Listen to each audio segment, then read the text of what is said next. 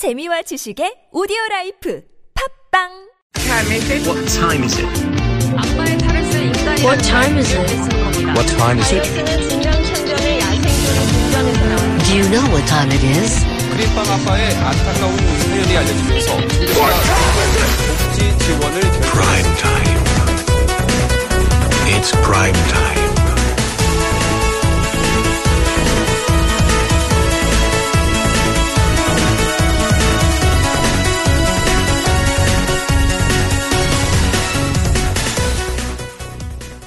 We know that on a weekly basis on Saturday, there are protests demanding that the president resign immediately or at least come to grips with all of these allegations surrounding her and her friend Choi Soon-sil.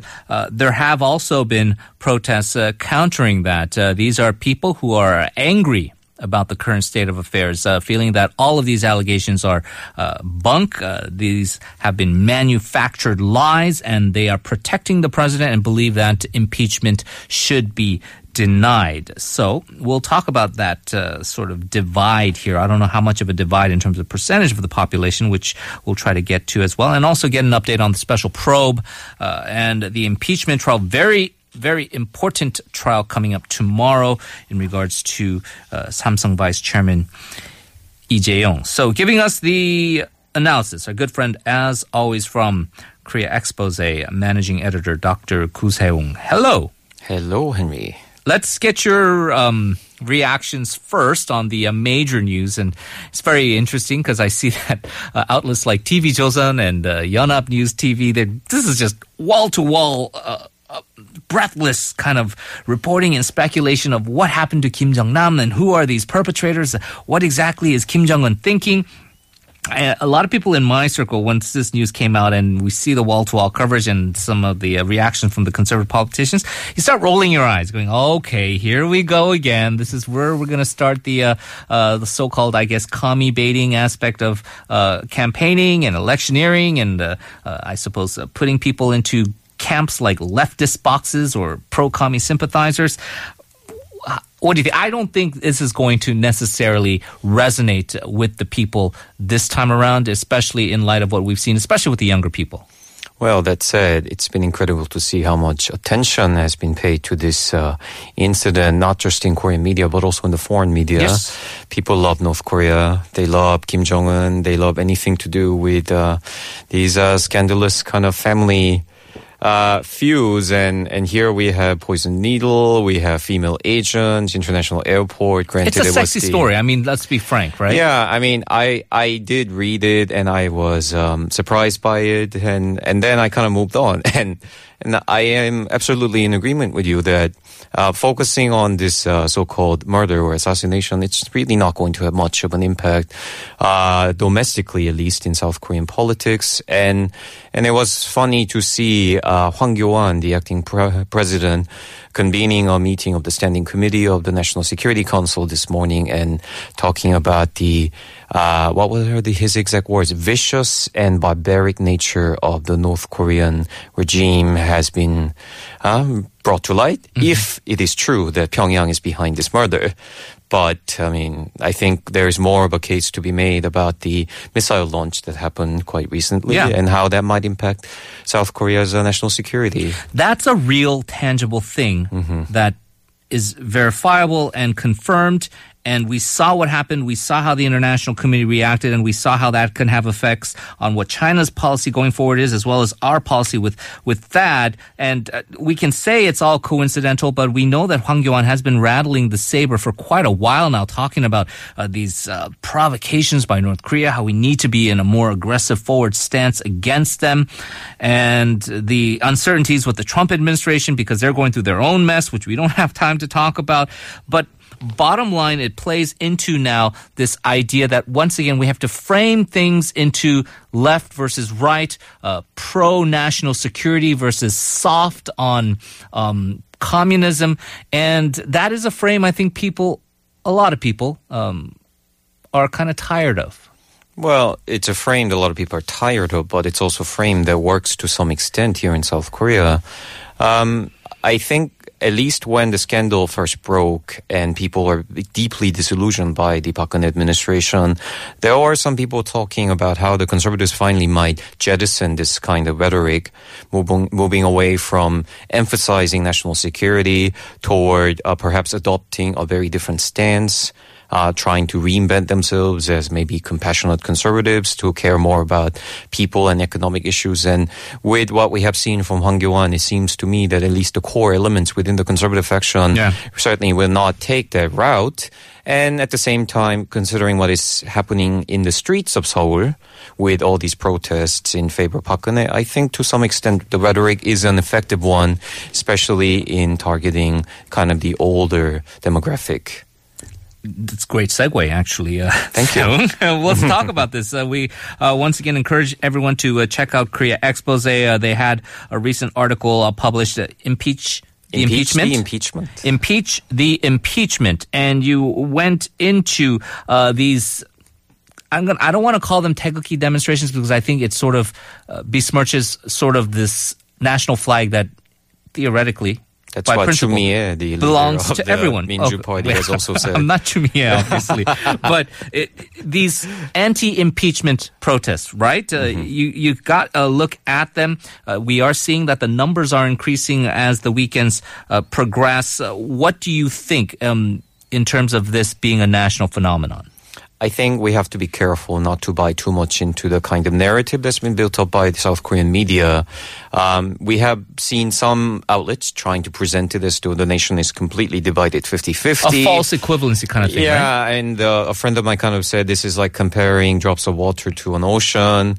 That said, yes, certainly the candlelight vigils have been very large in size, but we do need to recognize that these so-called taegukgi rallies or the conservative rallies have also increased in size dramatically. We don't have exact estimates as to how many were there on Saturday in downtown Seoul, but some say it looked as though there were hundreds of thousands of conservatives. There have been allegations, however, that some of these participants in the conservative rallies might have been paid to appear. And this is an allegation that perhaps needs to be addressed a little more.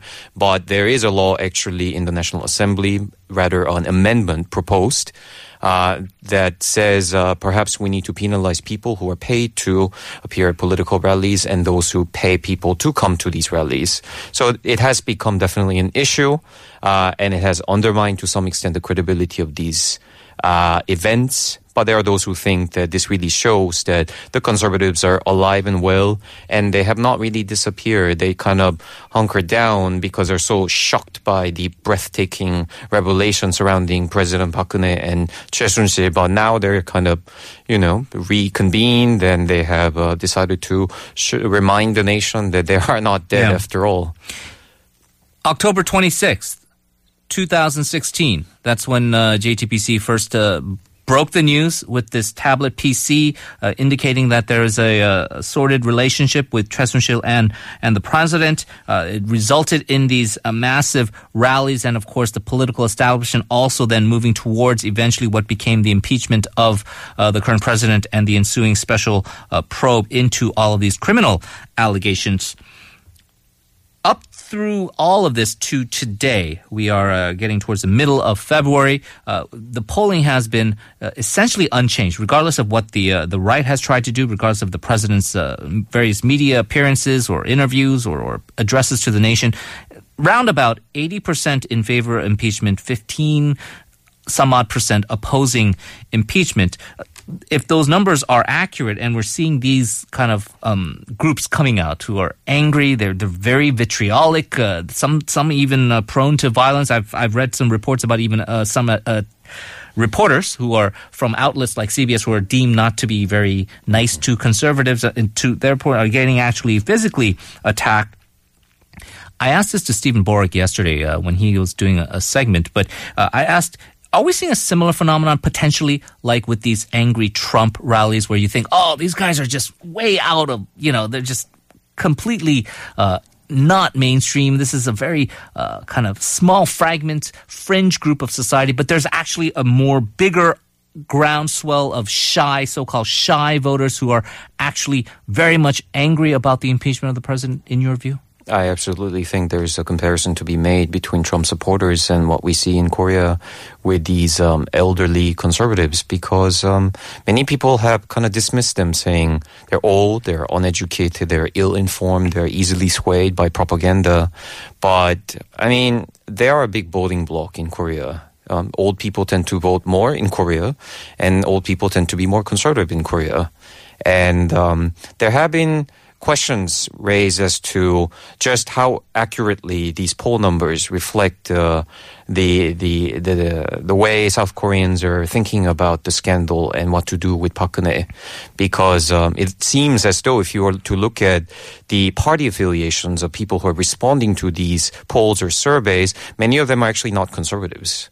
Mm-hmm. So conservatives are, as you were saying, shy in when it comes to at least making their views public. But it does not mean that they're not going to wield any significant influence of the political future, especially with the election coming this year. So that's something that we need to be very mindful of. They can still come and vote. And just because you have very few people in the streets, or rather smaller size of crowds supporting the president in the streets, it does not necessarily mean that conservatives have become smaller or shrunk over the course of these several months. No, I mean, we can say there's a solid, and people in the Korean political realm call it this concrete base of support for anything that is deemed conservative ideology at 35, some odd 40% of the population. That's something you can bank on, and that number doesn't necessarily go away. But there is a fragmentation, right? Because you have people like members of the Baden Party, whether it's the candidates like Yoo Seung-min or some of the leaders there, or even these so-called moderates, right? Like People's Party, An Chol-soo, and some of those figures like Son Ha-kyu, who they would like to get that vote from the conservatives as part of their sort of coalition of gathering support to beat Moon Jae-in. But it doesn't seem like that resonates with them either. It seems like it's an all or nothing affair, and you're pretty much on one side of the aisle or the other, and you can't kind of just be mealy-mouthed about it. And I feel that fraction, that sort of, I guess, fragmentation is something that's going to be very difficult to put together.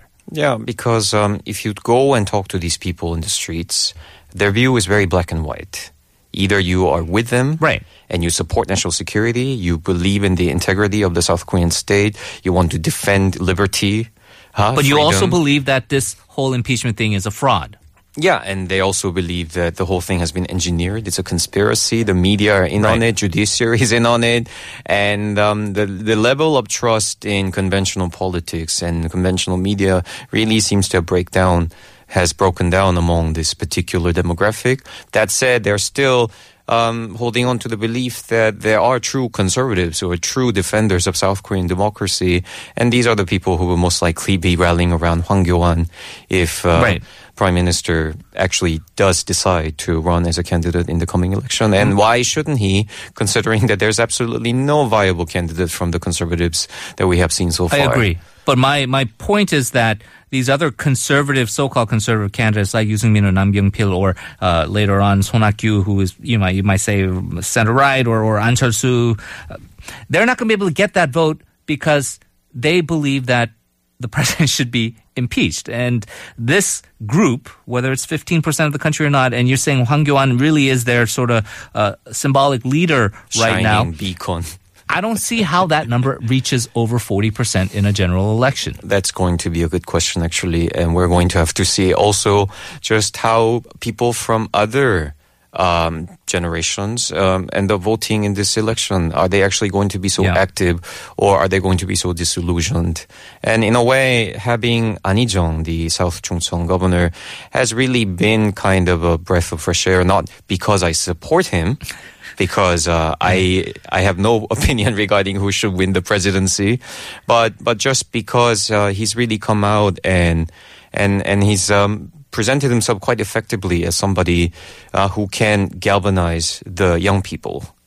And he's done a great job. Very shrewd. He did not go the anti-let's attack Moon Jae-in route that we saw with Park Won-soon or some of the other members of the People's Party. They very clear that did not work with the general populace. But he's really, we talk about the pie, but he's really expanded the pie now for 더불어민주당, right? For the Democratic Party, because now they are enjoying support from liberals, from moderates, and even some aspects of the conservative society, just in large part and credit to An Hee-jung and his rhetoric. And also there are people who will say anybody but Moon Jae-in.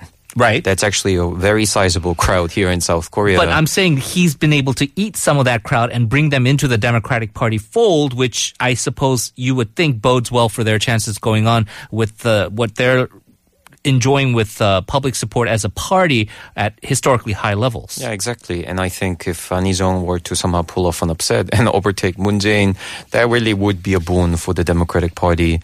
Let's face it, Moon Jae-in had his chance 5 years ago when he was running for the presidency against Park Geun-hye in 2012, and he's seen as such an old-timer in establishment politics. I do not mean to denigrate any of the policy proposals he has made, and I think he's actually run a very tight campaign so far. But his image, his branding, it's something that does not necessarily appeal to a very wide stretch of the electorate, I would argue. I would love to have this maybe sort of proxy debate with you on this issue one day as far as Moon and very special and session on. of Yeah, prime time. I think it'll be an interesting discussion, but we obviously, unfortunately, don't have time with that. Just a couple more thoughts on these anti-impeachment rallies. Your view on these politicians, especially from the former Saenuri Liberty Korea Party, I guess they want to call themselves, that the appropriateness of coming out to the rallies is one thing, but going up on stage and actually addressing these crowds and really even inflaming the rhetoric, is that really something that is proper for a standing politician to do? Well, I mean, what are the rules of propriety in South Korean politics these days? I mean, we've had progressive politicians coming to address the candlelight vigil. Right, but overall, they've been discouraged. They've been able to attend, but not really address the entire rally as a whole. We had earlier cases with DJ. I'm just saying that this is really a regular occurrence now with these anti-impeachment rallies. I mean, I don't want to say that this is something that you cannot do. It is a free country, although some may dispute that notion, and especially for people like Kim Un-soo to go out there and really cheer on these people. It is his decision that comes at the expense of his own political capital. And I think in a way he has really damaged his own brand by engaging in this behavior. He can be seen, perhaps, although the chances are quite narrow, to be seen as a standard bearer for this particular community of people who may feel marginalized by establishment politics. But that is really only going to be the extent of his appeal. Yeah, I mean, I see what he's doing. I mean, he was a former sort of more reformist, moderate-minded conservative, and he was initially very much in favor of impeachment. But there's an opportunity here. They have no viable candidate. Hwang Kyo-an has a very difficult path to try and declare his presidency. If he can actually grab that banner, he can go from kind of not mainstream politician to, hey, I am a presidential candidate of a major political party, and that gives him some bona fides. Yeah, even if he actually does not win the election, it certainly gives him a platform that he can use. It's a spec on your resume. Yeah, I think in Korea that was a very apt word. It's just cynical, and I think that's what a lot of people kind of feel sad about. We have a little time. I just want to get your thoughts on tomorrow. Very important court proceeding. This is the second request for the arrest warrant on Samsung Vice Chairman Lee Jae-yong. The special probe did secure more evidence. They are publicly saying they're confident that this time around that this arrest warrant will be issued. Very important in terms of the bribery allegations being leveled against the president. What do you sort of kind of see going into that court hearing tomorrow? Well, I think the special probe certainly would not have brought up this possibility of arrest warrant for the second time if they did not feel that they were prepared, because to be denied once again would mean complete humiliation. They already went through that last time. And I think there really is case to be made that proving bribery charge against Lee Jae-yong is very important for the impeachment of the president and getting the Constitutional Court to approve the formal removal of Park Geun-hye from the Blue House. So they have concentrated their effort on this, and certainly going after Samsung is not the only thing the special probe has done, although some conservatives certainly accuse this office of doing precisely that. There have been another allegation, very important here, which is that President Park Geun-hye and Choi Soon-sil were in constant communication as this scandal evolved, even when Choi Soon-sil was actually staying in Germany. So it's an allegation. I have not seen the evidence, but if the special probe can really prove this, then it's also very damaging for the president. So overall, I think many interesting things to watch out for, and there is hope for the impeachment still. Just aside from any legal analysis, because we're not legal scholars here, but your gut, does it tell you that this arrest warrant will be issued? It would be historic in the history of Chaebols and Samsung. Well, I see 70% chance of this happening tomorrow. And it would be a historic moment. And I think it'll also start off a very interesting development for Samsung itself, because with Lee Jae-yong going through this, what may be a criminal trial, what is going to happen to the leadership at this very important company in South Korea. Very good. Se-Woong, always appreciate it. We'll have that debate one day for sure. Thank you very much. Thank you. Thank you.